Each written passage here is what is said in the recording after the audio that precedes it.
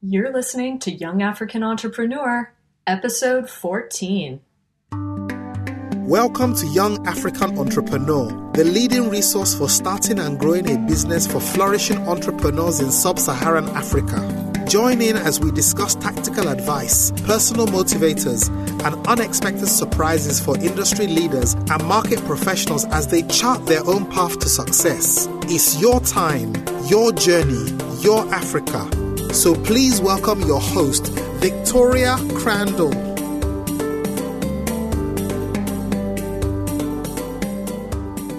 Hey listeners, welcome to another episode of Young African Entrepreneur Podcast.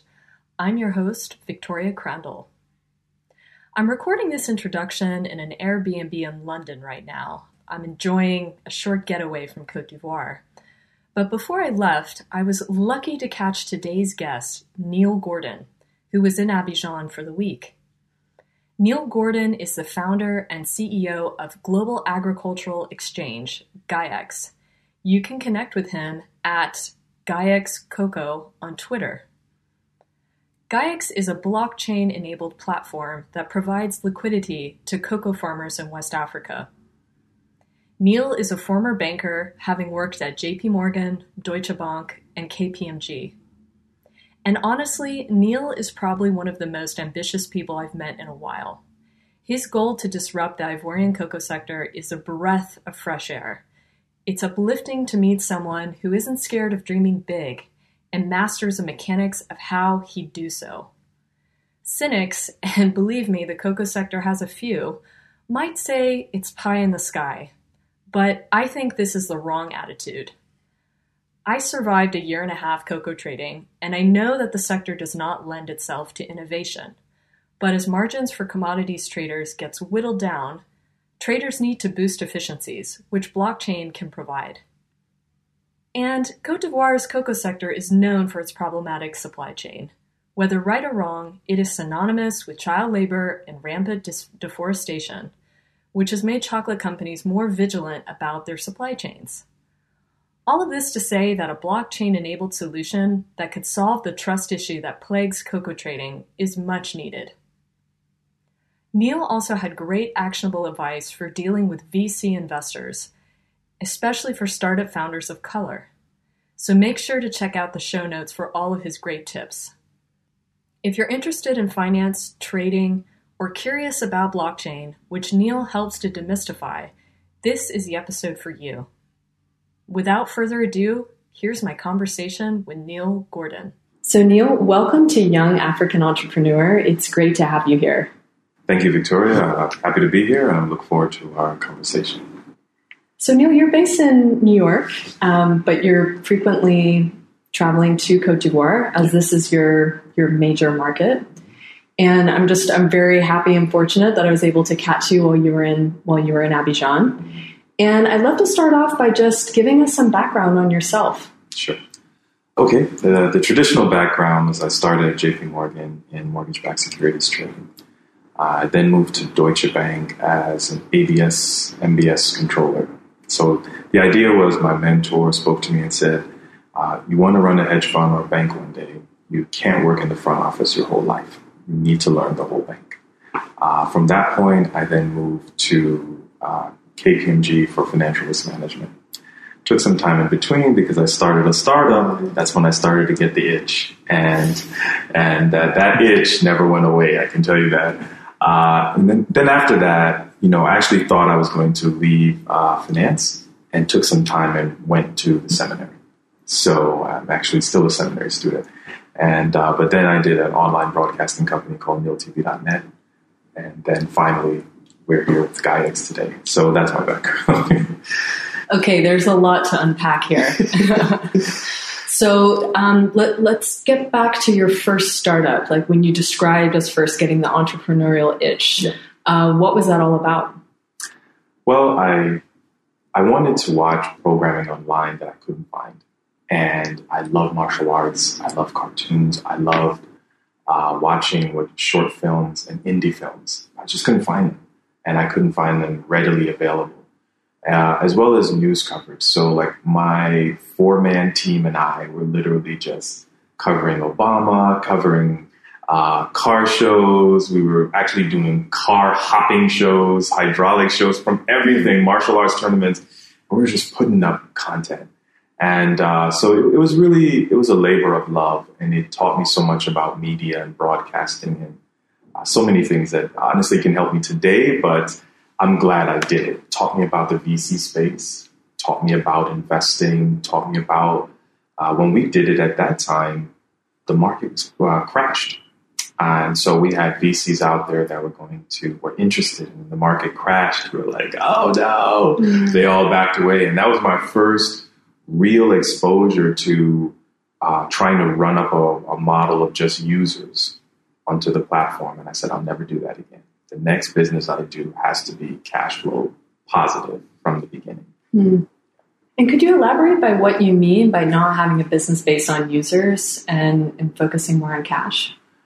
Yeah, because at that time, the focus was not profitability. The focus was how many users can watch and how many hours of content. So we took our small online content that was doing live streaming plus on demand of videos of 5 minutes or less.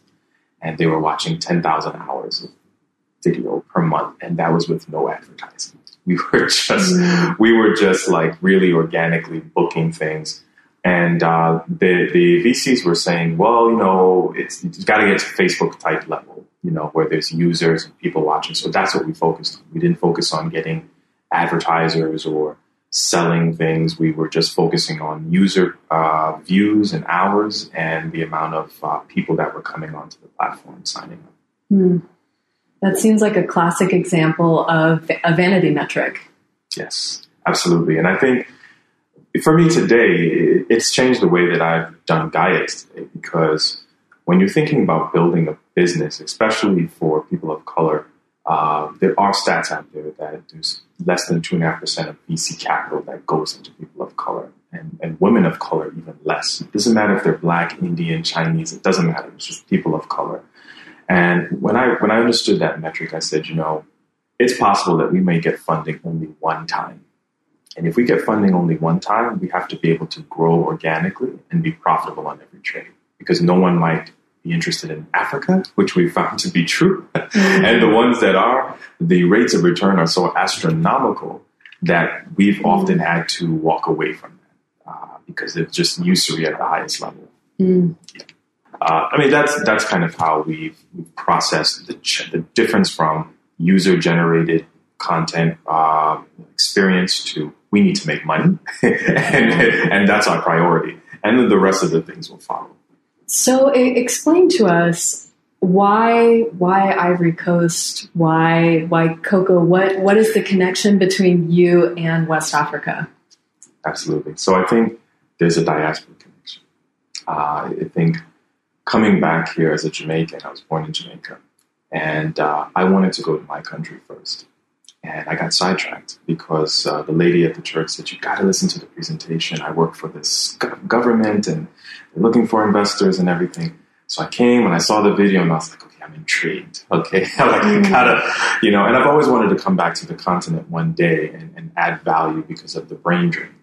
And so I came on a trade mission in 2013 and it's like literally just like heard God say, this is where you're supposed to be.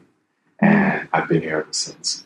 And I just saw the need for what I had learned in the States to bring it here and to dedicate my time. And I also saw it as a form of ministry because if you know how to do something, and you should dedicate yourself to doing it to better this particular form of humanity. I saw that macro inclusion also meant that they needed to participate in the capital markets. And I didn't see a plan from the government at that time to how they were going to formally participate into the capital markets. How can you be an emerging market when your capital market system isn't as efficient and as rigorous as other places? So from our side in the US, we saw that firms had no interest in connecting to the space because where's the KYC? Where's the compliance? There's no way to validate, to verify. And then we said, okay, this is how blockchain can actually have a real use case. It's here because you need trusted, verifiable data. And when you think of West Africa, honestly, you think of the Nigerian scammer.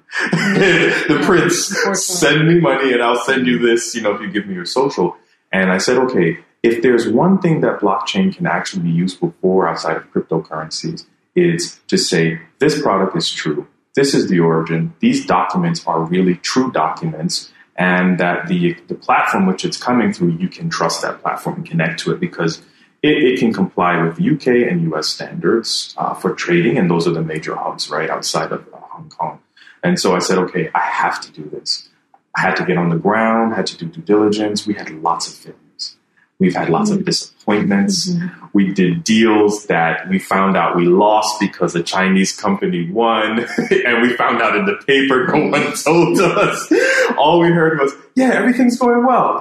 Everything's going fine. And we're checking. And then we check the paper. Oh, Chinese company does same deal with a little bit better terms. I was like, but wait, aren't those our terms that we gave you? So even though it's been a labor of love, I'm not going to say that it hasn't been a disappointment as well. But I think also what it has done is it taught me a great lesson in terms of failing early and failing often. And that's something that I'm happy to have learned, especially since we did not have any capital at that time at all. Mm-hmm. Okay, and we'll be returning to a lot of these themes because it's super interesting what you're saying. But first, I want to get into. I mean, you could have been applying this model to any type of commodity, but you specifically chose cocoa. And was that because, again, as you described, having this woman come to your church and doing a presentation on Cote d'Ivoire, really persuading you that this is where you wanted to be, and cocoa was just a natural part of that? No, I mean, there's some financial reasons. It's one of the most liquid products that the government has here. It also is a big tax contributor as well. And so we said, whatever GAIX does, we need to make a GDP impact. We need to actually be able to make something more efficient. And so as we were looking at the cocoa sector, we actually did a loan pricing when we first came, which was part of the failure. And what we said was, okay, well, we can raise capital for the government.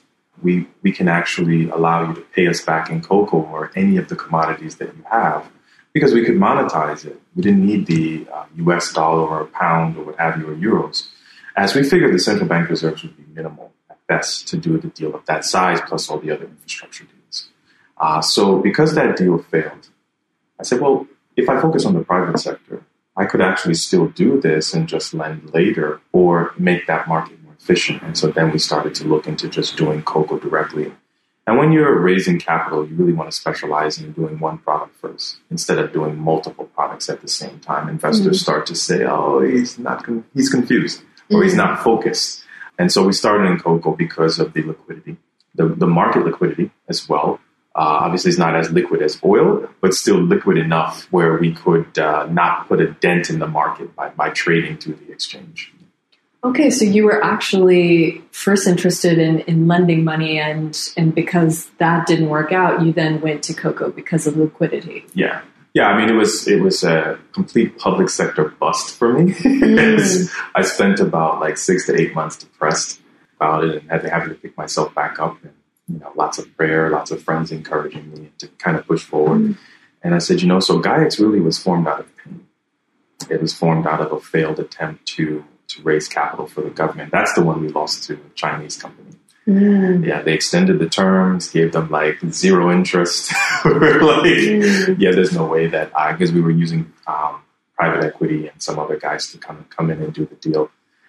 So that was embarrassing in front of those people that were waiting for a deal. So I think that's the heart of how the firm got started. And then we just started to make it much more efficient, more refining over the years. So we started the GAIX officially approach in 2014, finding the co-ops, talking to them. What's your need? What do you have challenges with? We went out to Agboville. We met with some farmers there. And the big thing that I saw was there was still, they had 30,000 tons. And maybe they sold 10 or close to 10.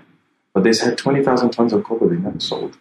I said, wait a second, how much inventory is being wasted? Started to do some research. I saw that there was just thousands and thousands of tons of cocoa that just wasn't getting sold. Even today, I have farmers texting me, small co-ops that have 6,000 tons, 5,000.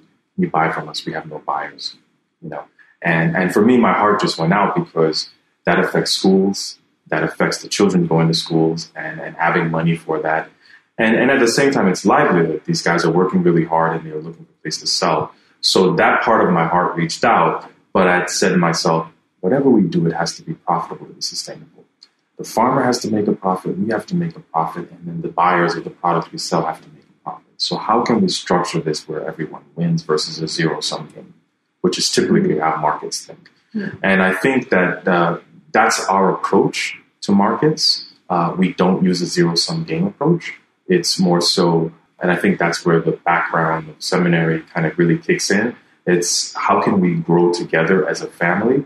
And yes, there are thieves. Yes, there are malicious people in the markets, but that's just a part of life. We've been robbed from as well. We trusted a co-op with capital and they took the money and ran. So that has happened to me. So I have an official Africa story where so I've been hoodwinked and bamboozled. Fortunately, we were able to get it back over some months. But we're like, wow, okay, that's actually a blessing for us because there is a part of the logistics supply chain that we need to tighten up. So we were able to tighten that up and say, we can't do that anymore. How can we make this better? So sometimes, again, failing early is good versus failing when you have millions of dollars of investor capital.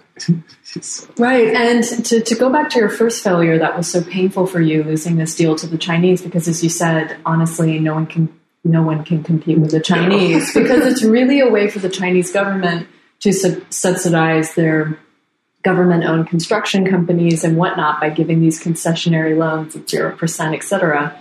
But how did you handle that conversation with your investors? It was a humbling experience. I think that the person that organized it was my mentor of 20 years, who was a managing director at JP Morgan, who retired at that time. So I think it's just going back to him and just letting him know the truth. And of course, he organized it among his relationships in the finance community to get it done. And I've had to eat humble pie many times. But I think what's always been best with the humble pie is just telling them, this is what's happened. I've done everything that I could do to mitigate the risk. But at the end, I lost because, they got zero interest. I mean, those guys wouldn't do a deal like that anyway. So that's how I dealt with it with them. And after I ate the humble pie, I then went into a cocoon for a few months. And it was just like, what have I done with my life? Because it's reputational risk, right? How many times can you put your name out there and then it be completely stepped on? And I think that's where the faith kind of comes in, because at that point, you got to keep trusting in God that he's pushing you down the right path, because everything that I've learned in business school, I'm doing the opposite, working as an entrepreneur in West Africa. I mean, it doesn't even apply. Yeah. This is very interesting what you've just said, because I think there can be such an emphasis on academic education, getting your MBA. I mean, I felt that pressure where sometimes I ask myself, okay, should I go back and get an MBA? But quite frankly, I really question what I would learn and would that really help me grow a business in sub-Saharan Africa, in frontier markets, because so much of the curriculum is not geared towards developing markets. So what did you exactly mean by saying almost everything you learned in MBA was the opposite of exactly being an entrepreneur in this part of the world? Yeah, so I actually started off in a 5-year MBA program at Florida A&M University, and I actually left in the 4 years. So I took master's courses in finance and everything. I got an offer from JP Morgan, so I ran and just took my bachelor's and ran. But I think that the business schools teach you how to be a good manager for a corporation, right? And they teach you how to manage someone else's capital. What it doesn't teach you is how to hustle, how to grind, where to go, how to build political relationships, how to maneuver the marketplace, right? Like, that's not in a book. It has to be innate in you, internal in you, that where you've been doing something similar to this, or you wake up one day and you say, I refuse to fail. I refuse to lose. I may fail at small things, like small, I guess compared to basketball, like by quarter, but I'm going to win the game. And that's literally what it is. I wake up every morning and I have to, after prayer or whatever, I say to myself, okay, what are we going to do today to win? Right? Like that, you can't learn that in business school. You can only learn NPV analysis, financial statements analysis. You can learn about capital markets. But when you come to a place where there's no CDS curve, where there's no spot market, there's no forward market. So how do you value risk? So now you have to figure out, how do I price risk where markets don't have any risk instruments? That takes financial theory. So I would say that part of business school helped in terms of thinking things from a theoretical perspective and say, okay, I can hedge my portfolio by focusing on this, this, and this, and create a synthetic portfolio by doing it another way. But still, that requires an intuitive thought process. And so that took me a few years to think through, how can I work in a market with no hedging instruments? And if I do hedge, the price of hedging is above the price of the actual product or the profit of the product. So you're wasting money and still be profitable and reduce my risk at the same time. So I think the real life work experience at JP Morgan, understanding value of risk or understanding risk capital allocation and working with in the private sector and working with consulting clients and then going back and rethinking it. That's what helped me, and honestly, just saying to myself, how can I do this better? How can I be better than the next person? How can I be 10 steps ahead of my competition before they think about what I'm doing? And then that's really how I approach this market. I never thought of Cote d'Ivoire as a frontier market. I know it is, but I thought about it as, what happens one day when this market blows up and it's doing really, really well? How can I position myself for that long-term move? So I had to look at this market from a private equity, venture capital, hedge fund, banking, all of those things in one, and said, if I had to be a firm, how would I do this using all those things and not just one approach? Yeah, no, fascinating. So you're a firm believer in being a first mover then? Yes, absolutely. I think that we like frontier markets. we want to go where people don't want to go. I mean, as long as there's not shellings going on and bullets flying by. And when we first got here, there were still some bullet holes in the wall when the army was still in the capital. But just patient, moving along and establishing ourselves and pushing forward. We think Africa is the place to be. And we would love to see that the diaspora nations can connect back to the continent through economics. For me, that would be beautiful to see Jamaica buying directly from Cote d'Ivoire. And you asked me earlier, why here? Well, Jamaicans are from West Africa, and most of them are from Akan people. So coming back here, and then my first year I was able to go to Assini and see the village chief. Looks just like my dad. And he's like, you're a lighter version of us. And it was a surreal moment because for the first time, I felt like I was home, even though I was a stranger and didn't speak the language. Oh, that's very moving. You're making me blush. But yeah, I mean, so there's a spiritual connection to when we be here. And then at the same time, there is also, I want to contribute back to the continent. And I don't want to be the person that stays over there and only talks about, oh, Africa should do this or that. I want to come to Cote d'Ivoire and say, what am I doing to make a change? And then what will I do to the diaspora in Jamaica one day, I hope, to make a change there as well. Wow, that's fascinating.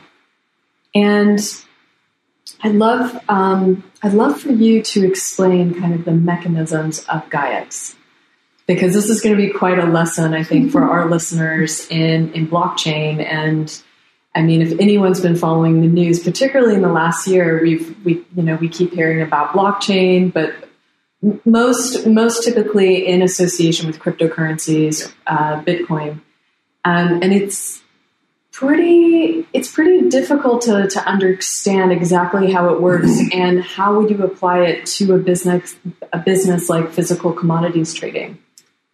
Sure. I think it's probably one of the best use cases. When I think about blockchain, the first thing I think about is the software or the software that underpins like crypto.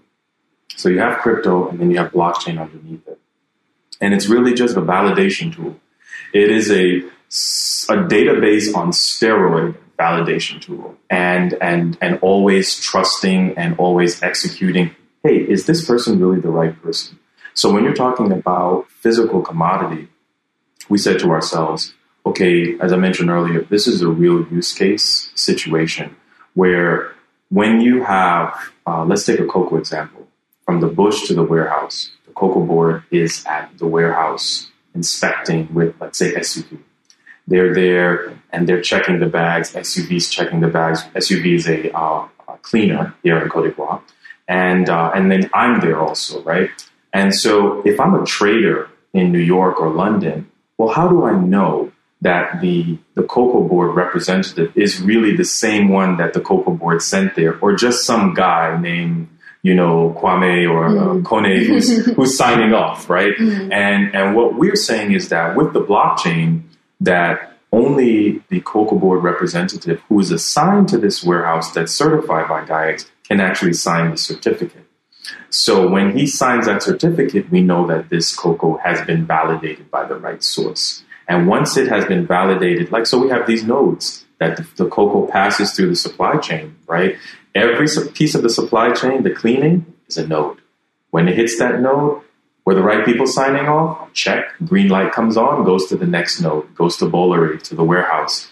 Did Bollery, the person that is assigned to this warehouse, to this account, with the exact authentic identification, sign off on it? Yes, they did. It continues to the supply chain. Now, so from a KYC side, when the trader goes to his compliance and it says, do you know your customer? Yes, I do.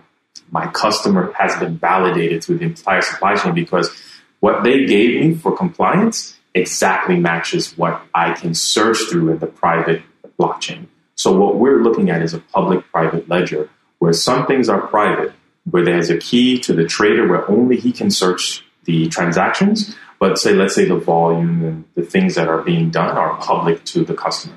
And so when you think of blockchain, you can say to yourself, let's say, it's a super database. It's a super secure database where only the parties with the right keys can actually unlock the information. And then only the persons that are allowed to write to that node can come in and change that information. And they can only do it one time. Once they sign off, it's immutable. It can't be changed. Oh, okay. Because I thought that you can never change information once, because in the way when I was reading about blockchain, it's a distributed ledger. So instead of being in one centralized processor, it's divided amongst many different computers. So there's not a central authority. But I thought that for each person that is accessing the information, they have a key. And once that information, or an entry, which is like a block, then it can no longer be changed. Exactly. I mean, we're saying the same thing different ways. Okay. So if the cocoa board, going back to that example, he has the right to write on the ledger, but only for that node. He cannot touch any other nodes, or she. And once he touches that node, he can't change it. He cannot go back and falsify the data. And in fact, if he goes back and changes it, there's a record that says he signed it here, but he went back and changed it, and then there's another immutable record there. Mm-hmm. So then now the person can question, hey, why did you make this change here? Versus throwing away the documentation. And so he can't affect anybody else on the supply chain unless he has authorization. And that authorization is going to be straight down to the actual, let's say, the device level. Does the chip actually comply with the chip that we've assigned to this particular person? So no one can even impersonate that person on the blockchain. Okay. No, thanks for clarifying that. No problem. So what is the real power of using blockchain to trade cocoa? What are you looking to achieve? Sure. The idea here is if we can bring transparency, validation to one product, then we can actually start to do block trades, much larger transactions of trust to people who typically when you're in a Western country, most of your research is done by computer. You rarely come to the ground here, right? You do your computer research first and you do all this data analysis, then you want to send someone to the ground. So if we're able to generate tick data information that's trusted and verified, they can do research. So now we can connect to JP Morgan's, we can connect to Goldman's, we can connect to all those larger institutions that want to trade and say, hey, I want to buy $100 million of cocoa. And not worry about if the cocoa is true. Again, I keep coming back to the trusted, verifiable resource. What GAIX does is build trust. And that trust can translate into larger volumes and larger transactions. And if we can do larger volumes and transactions, that's more tax revenue for the country. That's more sales for the farmers. That's better for everyone. And it's better for the larger suppliers that are here as well, because they can do more block volume. And so the long-term goal for me is, how can we do what the Chicago Mercantile Exchange did for farmers in the Midwest here? What the Ethiopian Exchange is doing over there in terms of increasing efficiency, liquidity, volume, and just making food more of an efficient way to move around. How can we do inter-country trade where we can settle transactions instead of in 30 days, 60 days, 90 days, in 1 day or less? Because all the documents are there and you don't have to verify by doing faxes and calling. You already have it right there, and we can digitally settle every transaction. Okay. And I mean, being in commodities myself for, over 5 years, partly in research and then kind of on the physical trade side for a year and a half, what you appreciate is that it's just a lot of movement of cash. And that farmers, whether they're farming cashew nut or cocoa, coffee, any type of cash crop, they want payment pretty much on delivery. So how is GAIX going? What is the strategy for pre-financing or the movement of cash? How is that going to work? Yeah, so right now, unfortunately, we're still papering trades right now. But going forward, what we're going to be doing is partnering with some local banks and some other firms that are working on the continent. Once we have that signed, we're going to release that on the website to do digital payments through those banks. So we'll sign up those farmers initially through pilots. And once they deliver, we literally, the cocoa's checked, it's been verified, it's good, same day payment. So now we don't, one of the things that I saw were farmers were getting robbed in the bush and also killed. I heard stories, sad, told to me by people the others who didn't make it, and then people who showed me bullet wounds or stab wounds. I was like, this is ridiculous. Why are people, for a few dollars, And so I said, if we can change this, then we've also made a significant impact. So we're like, okay, there's a social impact side of GAIX that we don't talk about much. But for me, this is life. Like, I don't feel like people should be killed over money. It doesn't make sense to me personally. I don't think people should be killed at all, but, in certain respects, but not for this. So that's also the drive for me as well. Can we get funds in hand faster? And then I also saw that a lot of children were missing school come September with the cocoa and coffee because funds were not coming in time. So they get a voucher and maybe months later they would get paid for the cocoa they sold today. So we have to change that. And so with the blockchain, now this becomes interesting because let's say that we're able to get those vouchers digitized from all these firms, Olam, whoever.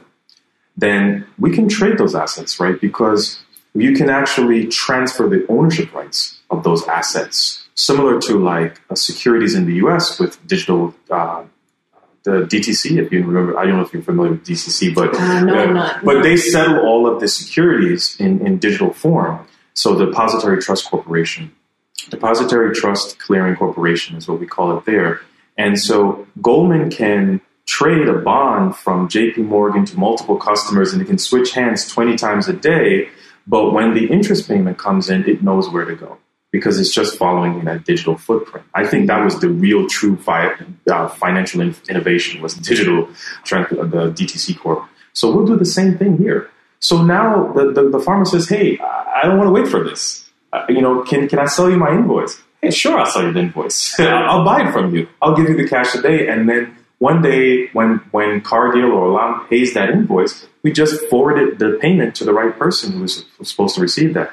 And that's going to take time, but that's what blockchain can do. Because blockchain can validate that this payment must go to that person and that the transfer of ownership is actually true and it's sound. Hope that wasn't boring. No, fascinating. So is that like a form of factoring, kind of trading when you trade invoices? No, I would say it's a real sale, right? Because when the payment comes in, like say 5, 10 days, 30 days. It would similarly be when you sell a bond between interest payments, right? You have to account for the days of interest that don't belong to you. They belong to someone else. And so you have the clean price, dirty price. And so it's similarly here. Like you have the clean price would be that you get 100%. But if I have to wait for that cocoa, then maybe that trader says, okay, well, I'll pay you 98% because I have to wait 30 days to get that payment back. And the farmer says, absolutely, I'll take the 98% because I can do volume and I can make up that difference. So same thing as any other security, the time value of money. And I think that's where business school kicks in to remind you. You have to remember the time value of money. You can't just give something away for free. Yeah. So where are you now with GaiaX? What is, because it's still doing something that is so innovative and so disruptive and in a sector which is quite frankly not known for innovation and can be maybe not, I mean, because with any disruption, you're obviously, there can be winners and there can be losers. Yeah. But so doing something that's so advanced, particularly in a market like Cote d'Ivoire, where are you? Are you still kind of at concept stage? When are you looking to roll out the platform? Sure. So September is our launch of the Direct platform. We're going to be doing that during the UN General Assembly Week. We're going to be doing it with a couple countries, so Ivory Coast, Cameroon, and someone else we haven't confirmed yet. So the Direct and mobile platform will launch. We've already signed with NASDAQ for a design study to begin. So we'll begin the design study of the matching engine later. And of course, we'll build the blockchain in-house. So the full trading platform will be ready in September, and that's just a few months away. So software engineers are grinding away right now. We're going back and forth. The design and the visualization of it completed. So now we're just making all the moving parts work. And so when you think of what customers will have, they'll actually have like a full Bloomberg-like product for Sub-Saharan Africa. Tick data, news, video, content, what's going on in markets. So we're going to have a full rollout of getting news locally. What are the pH levels in the soils in different regions? Right? You'll be able to see which affects taste and quality. So now you'll get real product differentiation. If you want organic, well, it's certified organic, and the blockchain can verify that Rainforest did certify this particular co-op or these particular farmers, and we know it's true because it's a vendor. They're a vendor on our platform. So you have a marketplace of marketplaces there where suppliers can come in, bid for services, offer services, because we're saying, look, we can't do it by ourselves. People who specialize in logistics, this is your opportunity. Come in. Because when we send orders to the farmers and they say, hey, we need a pickup, we send you that Uber order, you pick it up, you drop it off, it's validated, you get paid. Just like you would in an AfriCab situation. Okay? So let's just, there's some things that work. So let's take those things that work and apply them into our space, make it more efficient, more convenient for farmers. And so farmers are not traveling all the way from the west side all the way to Abidjan just to deliver product. Let's put some warehouses around, and if they can deliver to our warehouses that are certified, then they should get paid on the spot. Why do they need to wait? Because that's the asset. We have the asset in place. So I think that the platform is ready to roll in September. We're working with the Cocoa Board, and hopefully they will continue to work with us, for a 2-year rollout. We hope that they would like what we offer to them. But at the same time, I think it's going to be beneficial for the business sector. Because once those prices are in for spot prices, we'll be able to offer derivatives so they can hedge the local cocoa price against the London price. Oh, you are an ambitious man, Neil. I know that, sometimes I have to scratch my own head because it's a lot. And some days it does stress you a little bit, but I think that it's worth it. And if you're going to do real change, if you're going to make a real difference, then why not shoot for the stars on this? if you fail, I said to myself, if I fail, I want to fail so gloriously that everyone knows. It's like, that guy failed so bad. They talk about it for years. And I'll say, I was the best failure ever. But I love that. Yeah. I mean, I love people who think big and, it's like dream big. Yeah. So it's developing a comprehensive platform that can address the logistics, the quality issues, better price discovery, improving prices for farmers. Yeah. I mean, I love that. I mean, I think it's, I'm really excited to see how it develops. Yeah. And this sounds really odd, but our real validation is the country. So in our minds, we're not just validating the cocoa sector. We're trying to validate the country as the model for deploying to other frontier markets. If the GAIA-X platform can work here, then we can roll it out into any frontier market anywhere in the world. And that's kind of how we look at it. So when sometimes VCs talk to us and what's your validation? I was like, it's on the country level.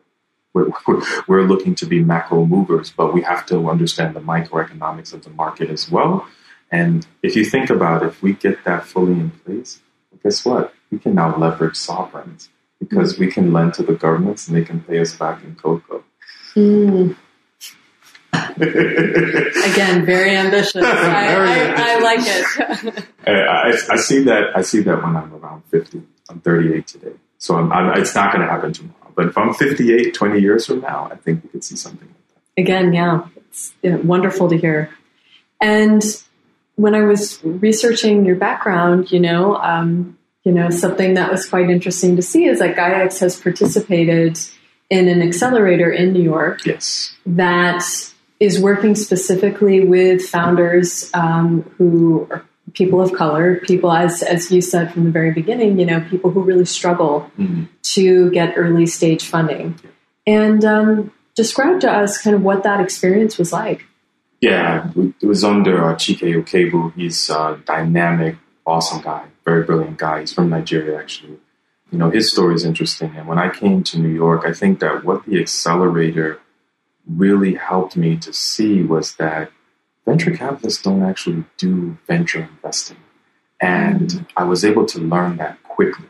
And it saved me so much time. Startup 52 taught me about the VC world in a way that I never understood before, even being a finance professional. You assume you have a great idea, you're going to change the world, VCs want to throw money at you. No, it's the opposite, right? VCs only want to throw money at you if other VCs are throwing money at you. There's and then we've also found that most of them cannot take the lead. They need someone else to take the lead because their mandates say that they have to wait for a lead investor. And so we would get offers, but still trying to find a lead investor was very, very difficult. And then we also noticed that most venture capital was only focused on Silicon Valley ideas or going out west. And then that there was a differentiation between the way New York VCs thought versus San Francisco folks versus London folks. And there's so much BS, I'm sorry. There's so much BS in the VC space that at one point I just got disgusted. But I think the one thing that I'll tell entrepreneurs is that don't approach VCs like you're looking for a handout. The thing that changed it for GAIA-X for us, and we didn't get any VC funding, but what changed it was we started to approach them and said, you need us. You need me more than I need you because you need deal flow.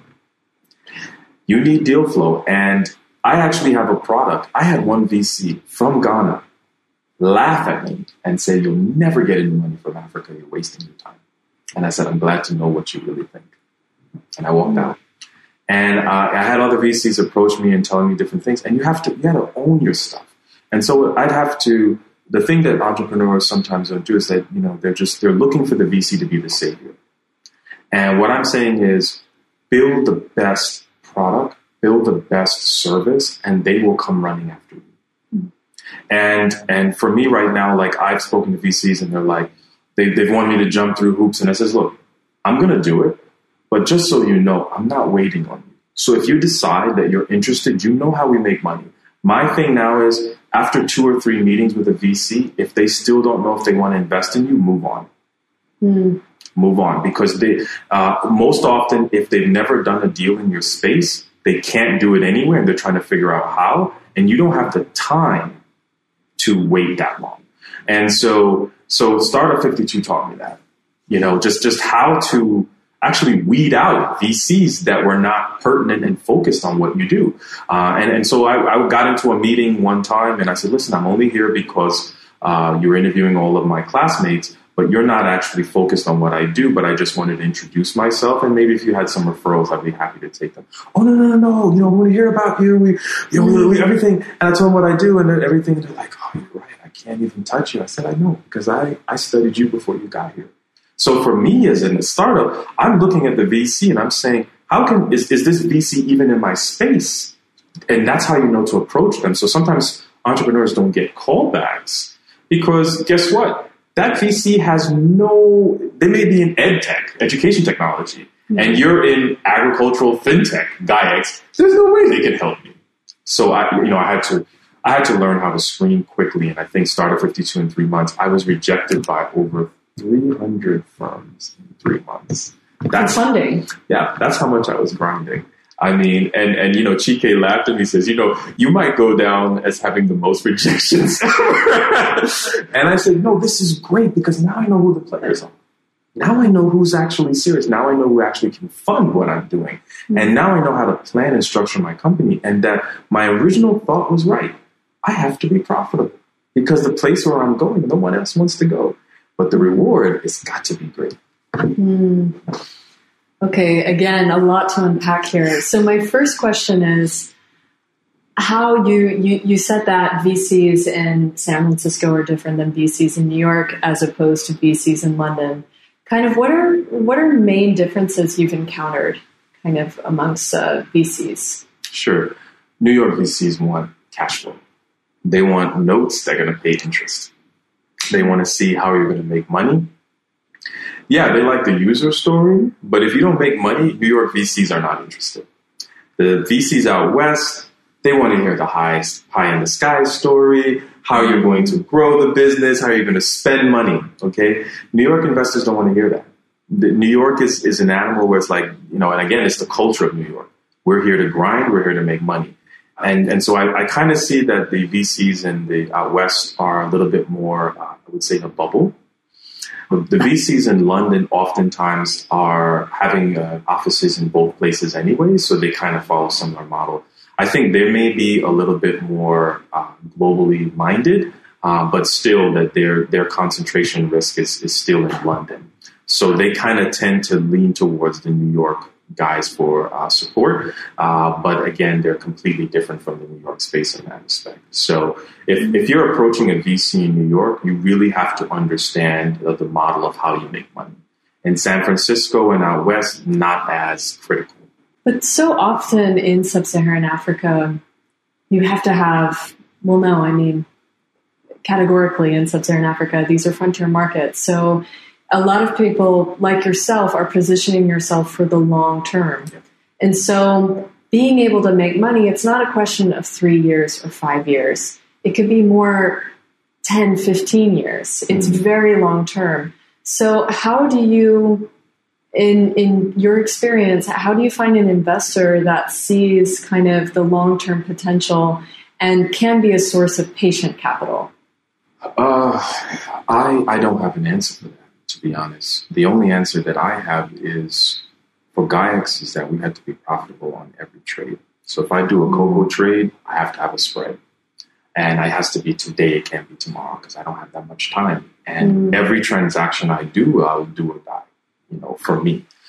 So if I have to wait 15 years for payment with no access to capital, Series A, B, I never even got a proper angel round. So all the capital that we've taken in from friends and family, or we've had some hard money, 30-day loans, 90-day loans, we have to figure out how we're going to generate returns to pay those folks back. Like we don't have time to think about those things. If someone came in and gave me an A round and it's like, here's $10 million, go and run. We could flip that to $100 million in 2 years because we had to think so much about making money and how to survive. And I think that's the difference with people of color because they have no choice. They actually have to figure out how do I survive. And thus their firms are more focused on profit versus how many users I have. because they don't know when they're going to get money. And and banks will not give startups capital. It's just not happening. The ADB does not invest in startups. And that's something that startups have to know. I mean, they have a marketing campaign, but the African Development Bank does not invest in startups. They give money to other VC firms that don't invest in startups. VC firms most often act like private equity. And that means that you have to have 2-3 years of balance sheet before they're like, okay, we're interested in, coming to take 10% for $5 million. A VC comes to me in 5 years and I do $100, $200, $300 million. I'm not giving up 5%. You're going to have to come with $1 billion of capital because and I also see that people of color are looking about scalability. They're looking at solving problems on the continent. I know several entrepreneurs in Cote d'Ivoire alone who have multi-billion-dollar ideas, but they can't get access to capital, as well as some of the other parts of the continent as well. They're struggling to, and I know those who are even further along than me in validation, customers, clients, signing people up. They have business partners, and they still can't get access to capital. So that I think that is not, it may sound horrible, but it makes us stronger. It makes us more resilient against turmoil, and we can weather storms, I think, better in terms of seeing the silver lining. So what advice would you give African entrepreneurs who have an idea, they have idea validation, and maybe they're able to bootstrap up into a certain point, but in order to scale, they need to have funding? What would you tell them? I would say that if they can get into certain accelerators that are beneficial to them, please do it, because they'll just get more exposure to VCs. And there's a lot of global accelerators going on all over the place now. It seems to be the rage to be an accelerator. So I would say that's a really good start. Second, if someone in your community knows someone that can write a check, right? And trying to get in front of them and showing them that, look, I've made a little bit of money, but if I could get 250 or 500,000, I can make a whole lot more. Think about profitability. Think about your customer, and you need a champion. You need someone that's going to champion your firm. So don't just pick people based on money. Pick people that can speak on behalf of GAIAX. So you can have advisors, you can have board members that you can give some equity to. Allow them to come in 50 basis points or half of 1% or a quarter of and let them be a part of your story. The more people telling your story, the better. I actually was doing Uber in Miami and South Florida, and I was pitching my firm to everybody that asked me, what do I do outside of Uber? Because I was trying to make money to survive. And I was like, I believed in the dream so much. I was like, I refuse to take a job, because I got to work on this business. And so people would ask me, and I had lawyers, I had bankers come in there, and I would say, this is what I do. So tell me what you do. And I was just perfecting my pitch.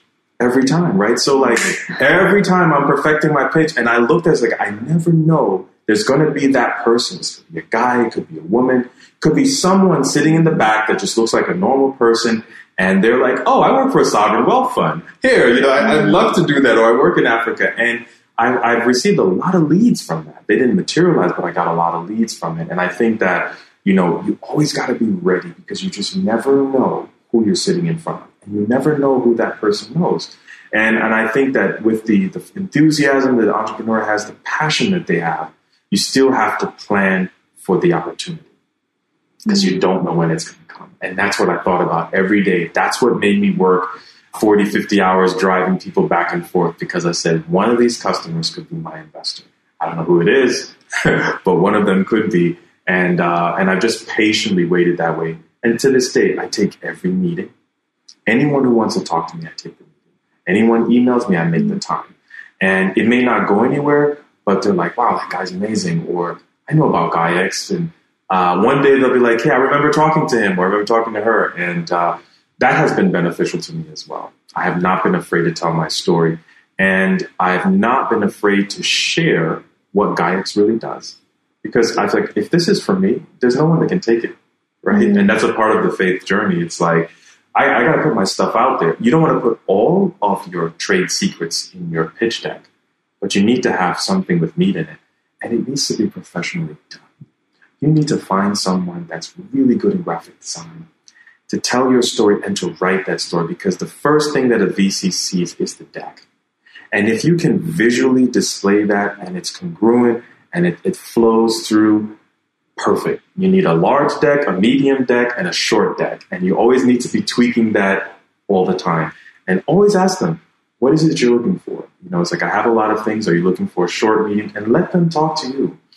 If they're willing to take a coffee with you, go meet with them. Because really, they're just trying to see if they can work with you long term. Mm-hmm. If they like your space, the next thing they want to know is, how does this person manage difficulties? And they can only find that through the relationship building. Unfortunately for me, because of my location, I've had VCs say, I'd love to give you money. I'd write you the check today, but I can't invest in West Africa. It's just not my focus, and it's too much risk. And so, and once you have that clairvoyant, just really raw conversation, you thank them. It says, hey, and they may say, but I know someone I think you should talk to. That's solid gold. Because getting a soft introduction, that is gold. Because the cold calling, the hard introduction is very difficult. But for a VC to pick up the phone and call his colleague and say, hey, you got to talk to this guy. I mean, he's totally crazy. He wants to be in Africa, but you got to talk to him and hear his story, because I've just never heard anything like this. And I've had them do that to me. And I literally I've had one VC said, this is too good to be true. I want to invest, but I can't do it just because it's too good to be true. Mm-hmm. And I was like, okay, fine, no problem. But at least I know how you feel. And one day when we blow up, and I like to send out emails, ask them, can I send you some emails once a month about our progress? Right? VCs like to see momentum. If you're doing things, you're when we saw you the last time, what have you done since then? Spoke to someone last month and they're like, what have you done? I've done this. And I'm like, what? How did you? And that was exactly their response. And I was like, yeah, gotcha. You thought I'd be home, worrying about. And a lot of those things I did with no money. And so when I say faith, there have been times in the past that I've come to Cote d'Ivoire and not knew how I was going to get back to the U.S. I bought a one-way ticket. I had just enough money. And one of my friends said to me, is this the first time you're going to Cote d'Ivoire where you actually know you can go back home? I was like, yeah, actually it is. And I hadn't thought about it. Yeah. So when you believe in something, they got to see that. And you're talking about taking risks. And it's like putting myself on the line. Talking to the Cocoa Board, I had to be transparent with them. Hey, I'm in the process of raising capital. Talking to lenders and bankers, hey, this is all I have. But my knowledge about the market, my understanding of the transaction and structuring, now that is solid. That's from the banking days. And I said, no, this kid knows what he's talking about. He really just doesn't need the capital to do it. And all of the infrastructure is in place. So I think when an entrepreneur comes to an investor, they got to be solid. You have to know your market, and you have to know any question that's asked. At the drop of a dime, you got to be ready to answer.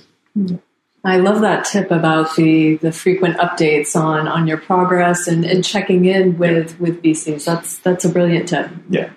That's something that I think that was taught to us through the accelerator.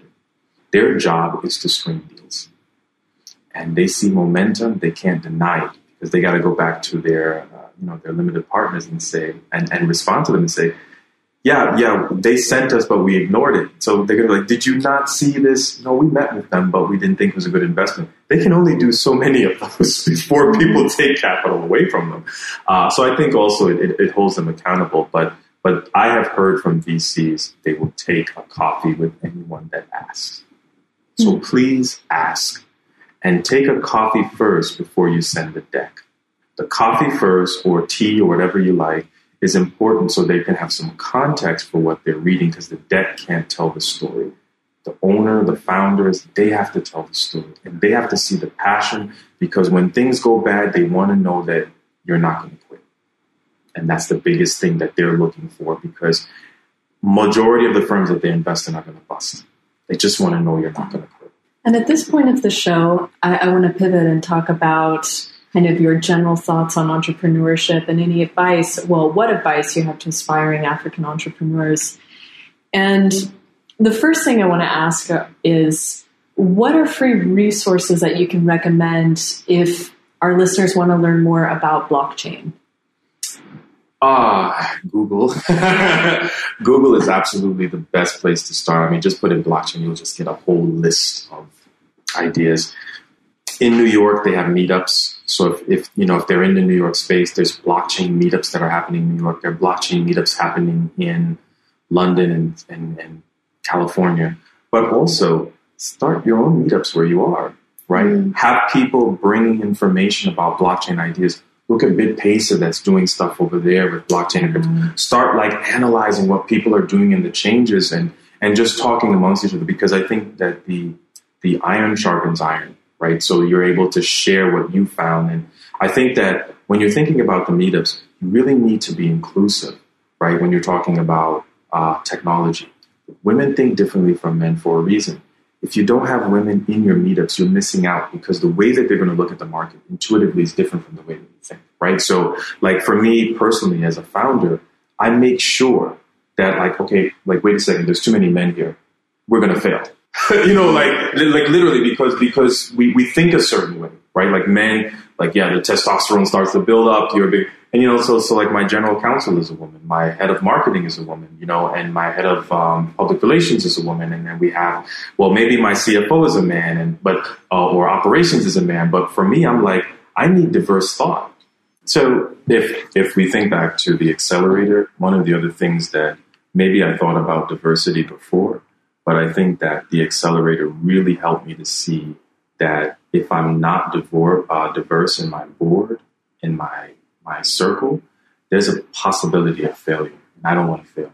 And so for me, it's about not just, male or female, it's backgrounds, experience, thought processes. My general counsel is much older than me, right? My head of operations is older than me for a reason. And, my director of marketing worked at GlaxoSmithKline as the global head for Africa. I want people in the spot that are better than me at this to be successful. And I think founders have to be comfortable picking people that are better than them at those positions, because when you want to scale, you don't want to micromanage that unit. You want to be able to plant the vision and run. And so VCs are going to be looking at you as a founder. Can you pick a good team? Can you pick a team that's not only going to support you, but catapult you when you put this capital to work?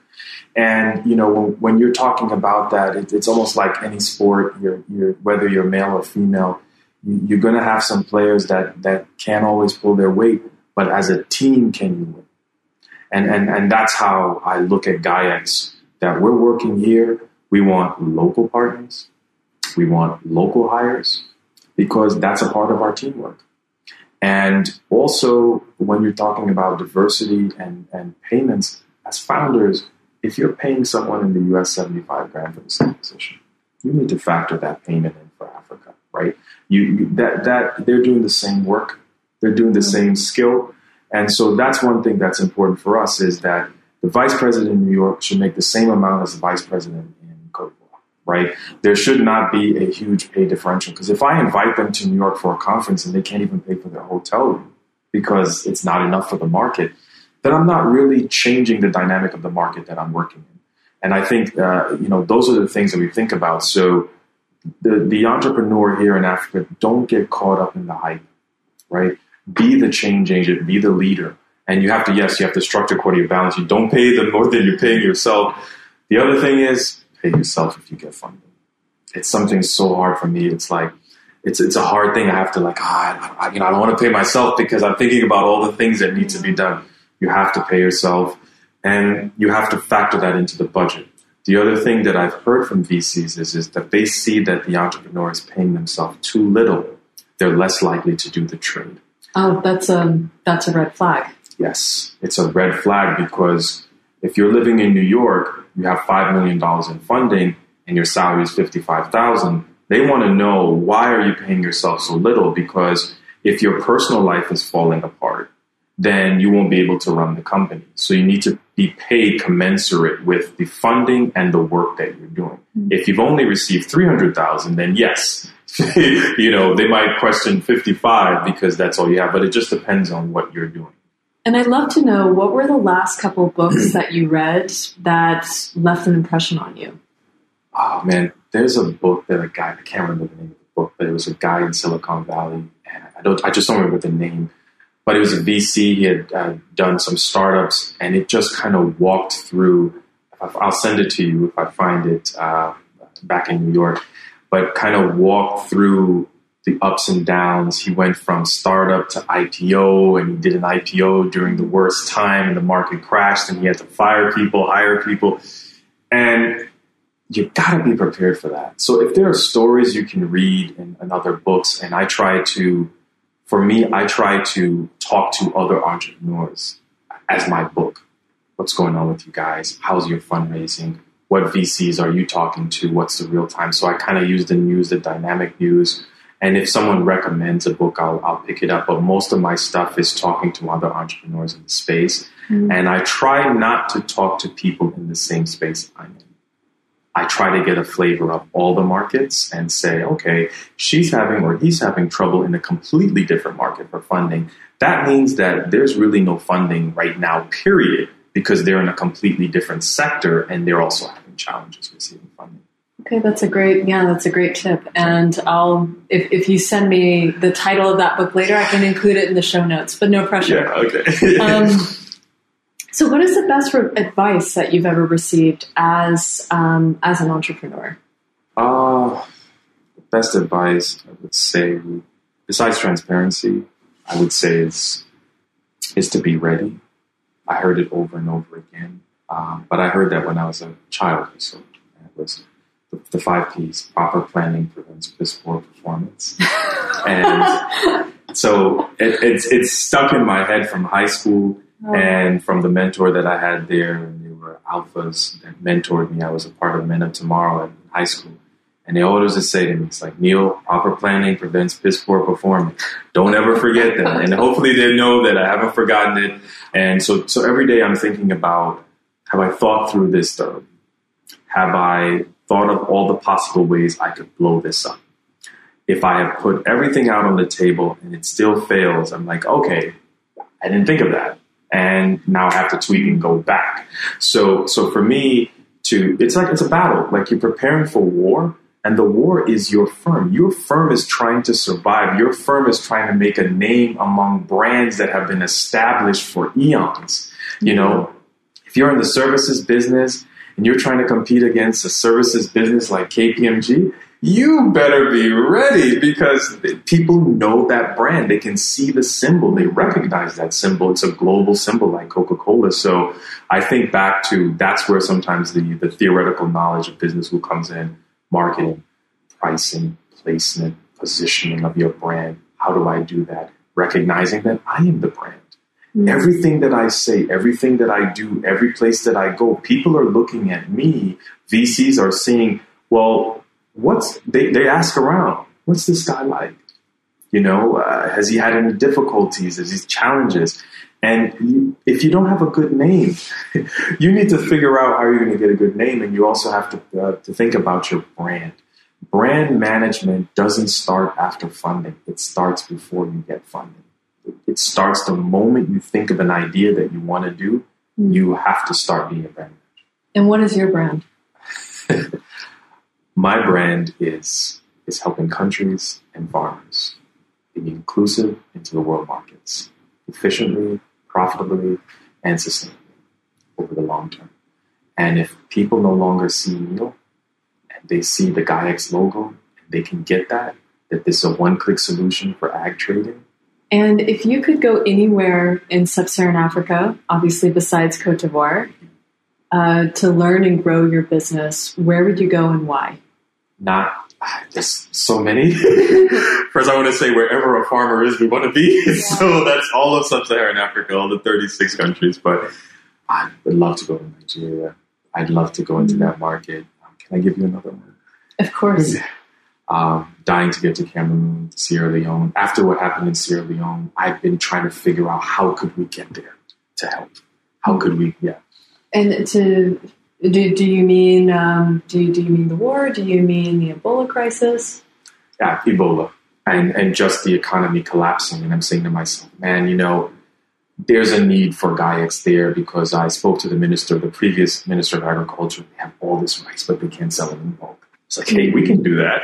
And so it's just Sierra Leone has rice. Ghana has tomatoes, but Nigeria had a tomato shortage. If GAIX was in place, Nigeria could have just bought tomatoes from us through Ghana to deliver to them properly without having memes out of people crying when they were doing a tomato fight in Italy. It's like they're wasting this food.